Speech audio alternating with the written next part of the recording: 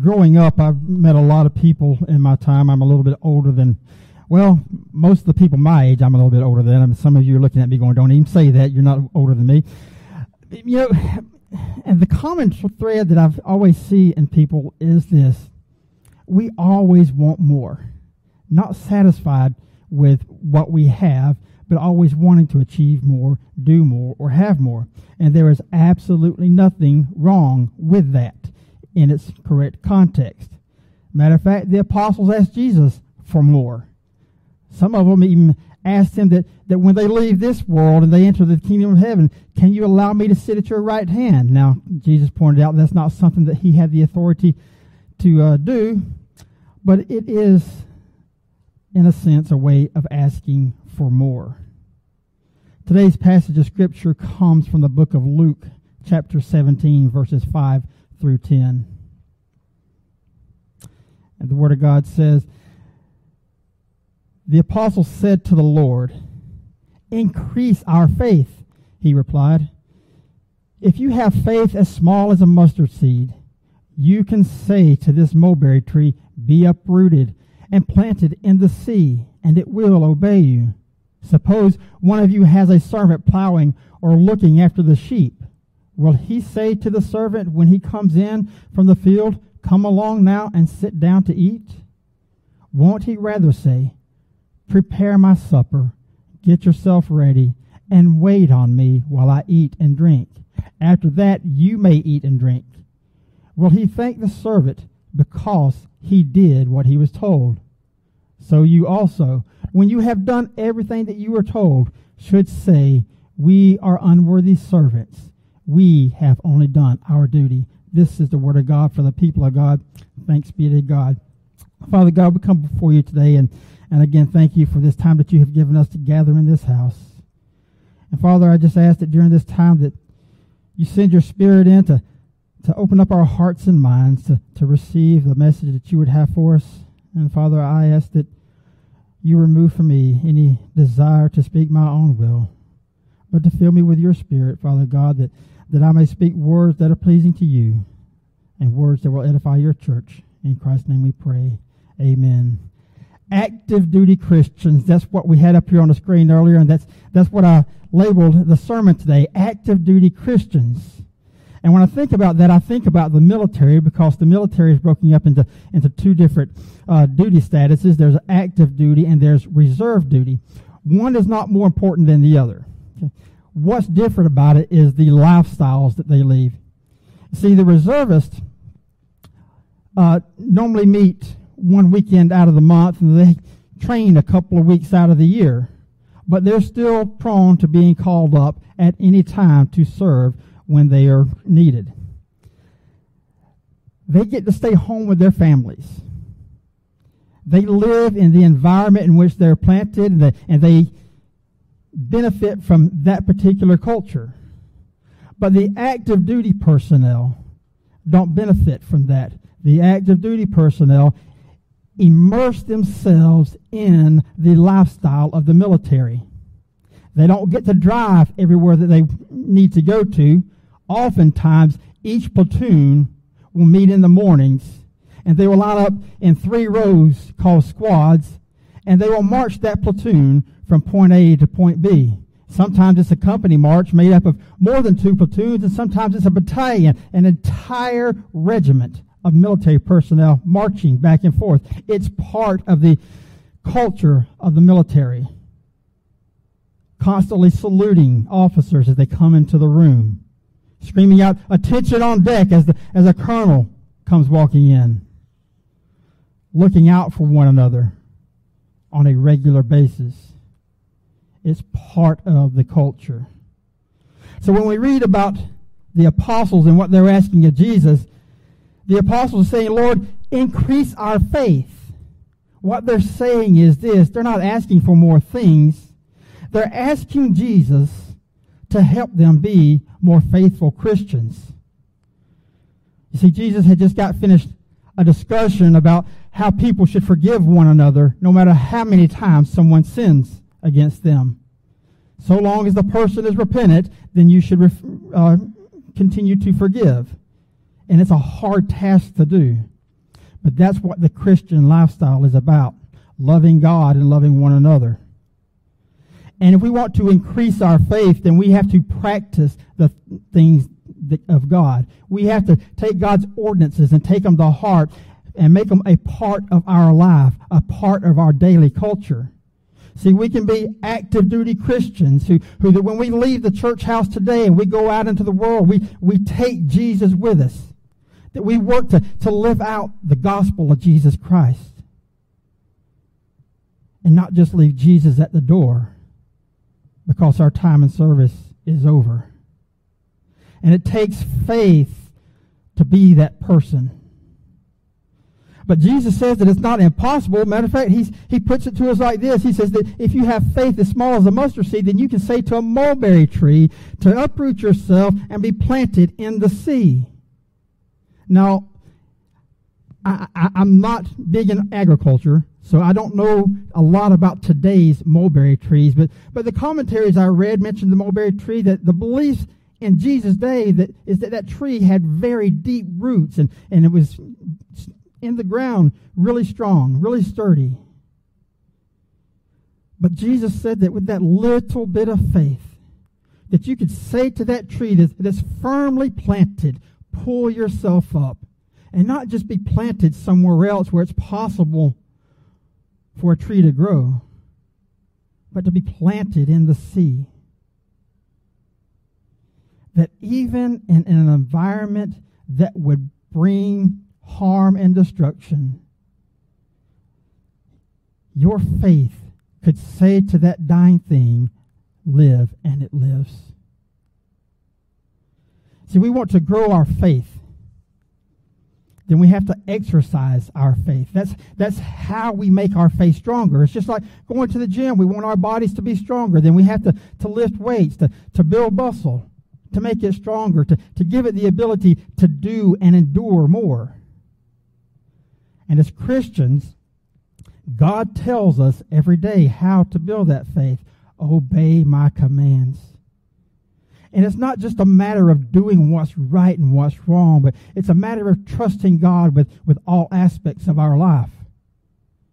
You see, when we don't trust God with an aspect of our life and we hold on to it, we oftentimes create fear in that particular area. And we show a certainty of doubt in our lives that has a negative impact on us. But if we are to let go of that fear and let God have that control over our lives, then we would be able to exercise our faith. And that faith would grow, and we would become a stronger people. Now, here's where it gets personal. When it pertains to our relationship with God, God desires for us to grow and experience Him.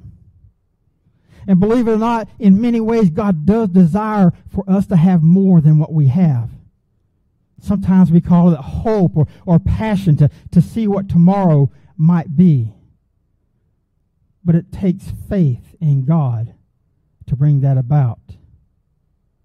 Well, what's so personal about that, you say? Well, it gets personal when we start talking about personal finances. See, that's the one thing that we don't want to let go of, right? We want to give God everything in our life, but we want to hold on to our monies. But we want to see God do miracles in our lives. We want to see churches grow. We want to see communities grow. We want to see, God show Himself in ways that He never has before. But we can't seem to let go of the money. Now, last week we talked about the evil of the love of money. But today I want to talk about the blessings and giving of that money. See, first thing that we have to understand, and it's one of the things that Jesus pointed out in Luke, is that we don't own anything in this world. Everything that we own or we think we own, everything that we have possession of belongs to God already. He's letting us have those things. Those are His blessings upon us, to include our finances. And if we were to truly examine our circumstances and situations, then we would humbly notice and humbly admit that we would be nowhere if it weren't for the blessings and the guidance and the provision of God. So that when we look at everything that we have and everything that we have accomplished, we don't look to God and say, God, look what I've done and look what I've accomplished. We look to God and say, God, look how good and gracious you have been to me. It's a way of expressing gratitude and acknowledging the great provision of our Father.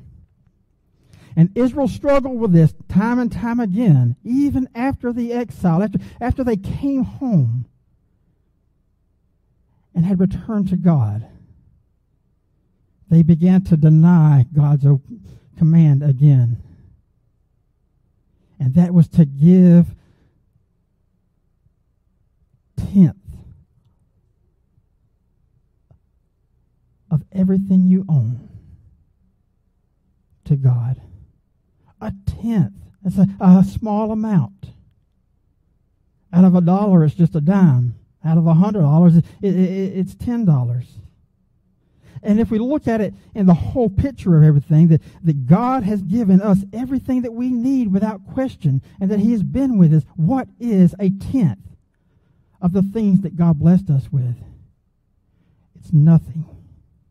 But it's so hard for us to let go of. But the Scriptures are clear when God talks about tithing, is that there is an importance to it, and it's not just spiritual obedience, but that it benefits and edifies the church. You see, when you give 10% a tithe of the things that God's given you, you're not just giving it to just, random acts. You're giving it to support the ministries of the church. In the time of Christ and in the time of Israel, during the first temples, the priest didn't receive a paycheck. They lived off what was given by the people. The nation of Israel was divided up, and God commanded that everyone give a 10th of their harvest, a 10th of their cattle, a 10th of everything they receive to what we refer to as the church, so that the storehouses will be full, so that the community can be taken care of, so that the people of God can thrive and be taken care of within the church. And the priests were given a 10th of that 10th so that they could live. They weren't allowed to own land. But even the priests were obligated by God to take a 10th of what they received from the people and give that to God.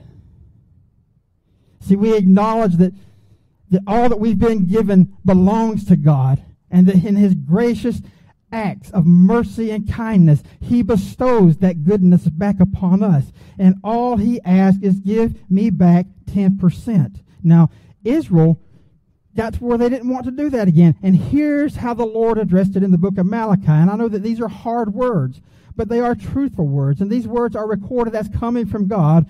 Will mere mortal men rob God? Yet you rob me. But you ask, how are we robbing you? And He says, in tithes and offerings. You see, when we take something that God has given us, and He has required that we give back a portion of it, and we refuse to give it back, we're holding on to something that doesn't belong to us. So in that aspect, we are robbing God. And we don't want to be that people. We want to be active duty Christians. We want to immerse ourselves in the entirety of what Christianity is, and that means trusting God with our finances.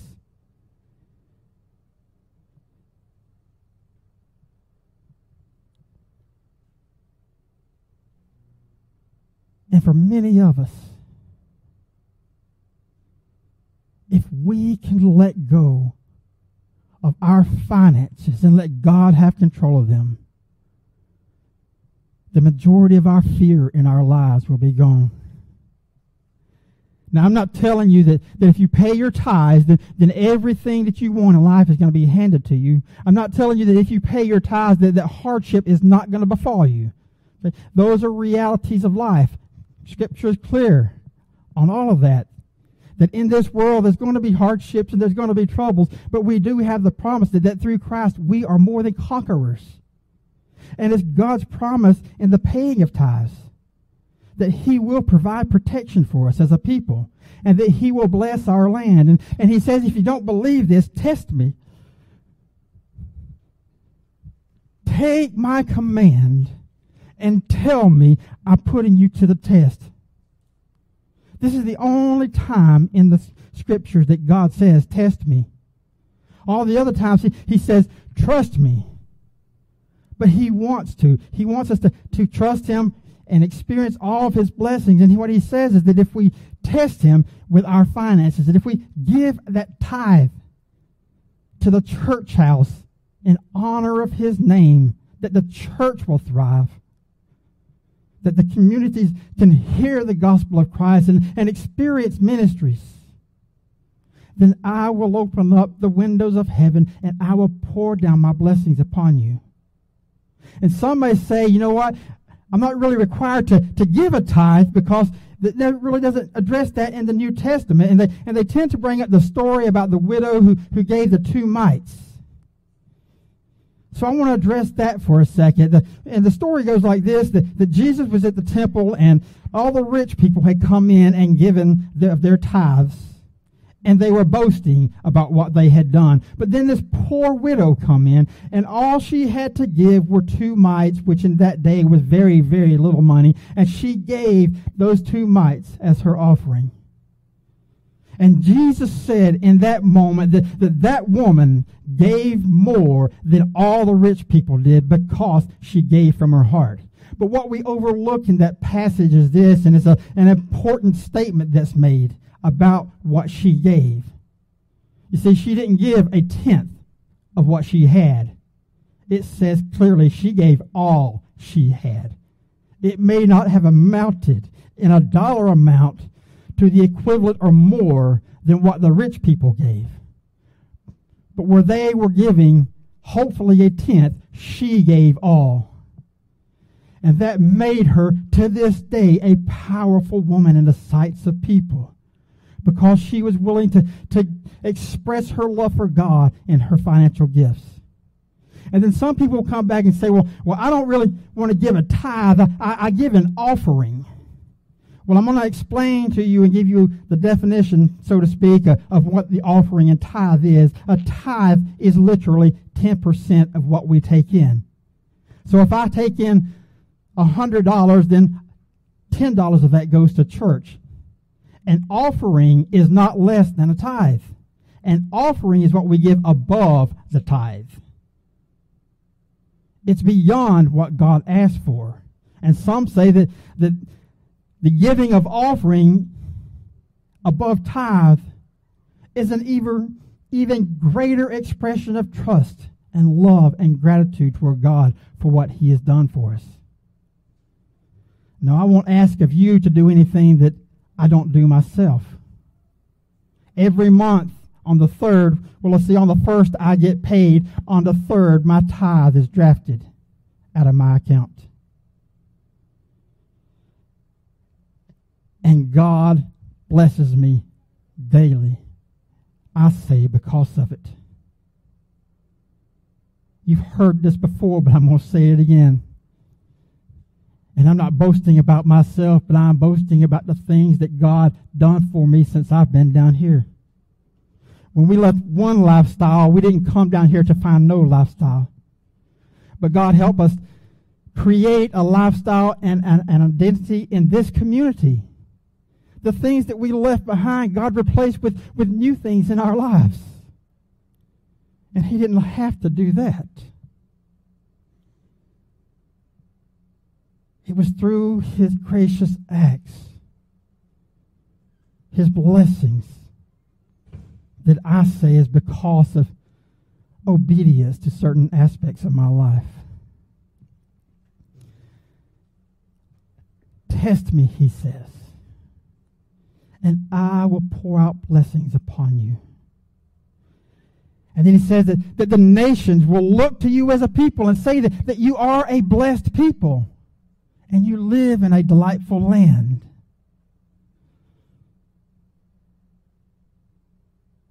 So I'm going to test God. Not only have I given him my tithes, challenge you to do the same that I do and to give above my tithe. And truth be known, that's the last cash I have. But I trust God to provide for me each and every day. He has never failed me, and He has never let me down. And next week, when we come back, I'm going to come back and I'm going to tell you of the blessing that God has done for me during the week because I trusted Him with my finance. And I challenge you to do the same. You see, active duty means being active. It means participating in the lifestyle of that culture, of that particular people. I don't expect anyone to get in rows of 3 and march off to the grocery store. But I do expect that we examine ourselves and ask, what do we value most? And in whom do we put our faith? And if we want to see our faith grow, then step out and start trusting God in the areas that you have not trusted Him before in the past. Break down that wall that keeps you chained, because Christ said, I come to set free and at liberty those who are bound. So in the week to come, consider the things that God has given to you. And ask of yourself, what can I give back to the God who's given to me? Let us pray. Father God, as we close the sermon today, just ask that you be with each and every one of us. Help us to realize the great blessings, Father God, that you've given us in life. And how important it is for us to remember your command to give back to you 1/10 as an expression of love, as an expression of gratitude, and as a way of helping the church to continue to thrive in the community in which it's planted, as a way of allowing you to bless us, that others may see and say that is the people that I want to be with, that this is the God that I want to worship, because your mercy and kindness is so great, Father God. In Christ's name we pray. Amen. May the Lord bless you and keep you. May the Lord make His face to shine upon you. May the Lord lift up His countenance upon you and give you peace. Amen.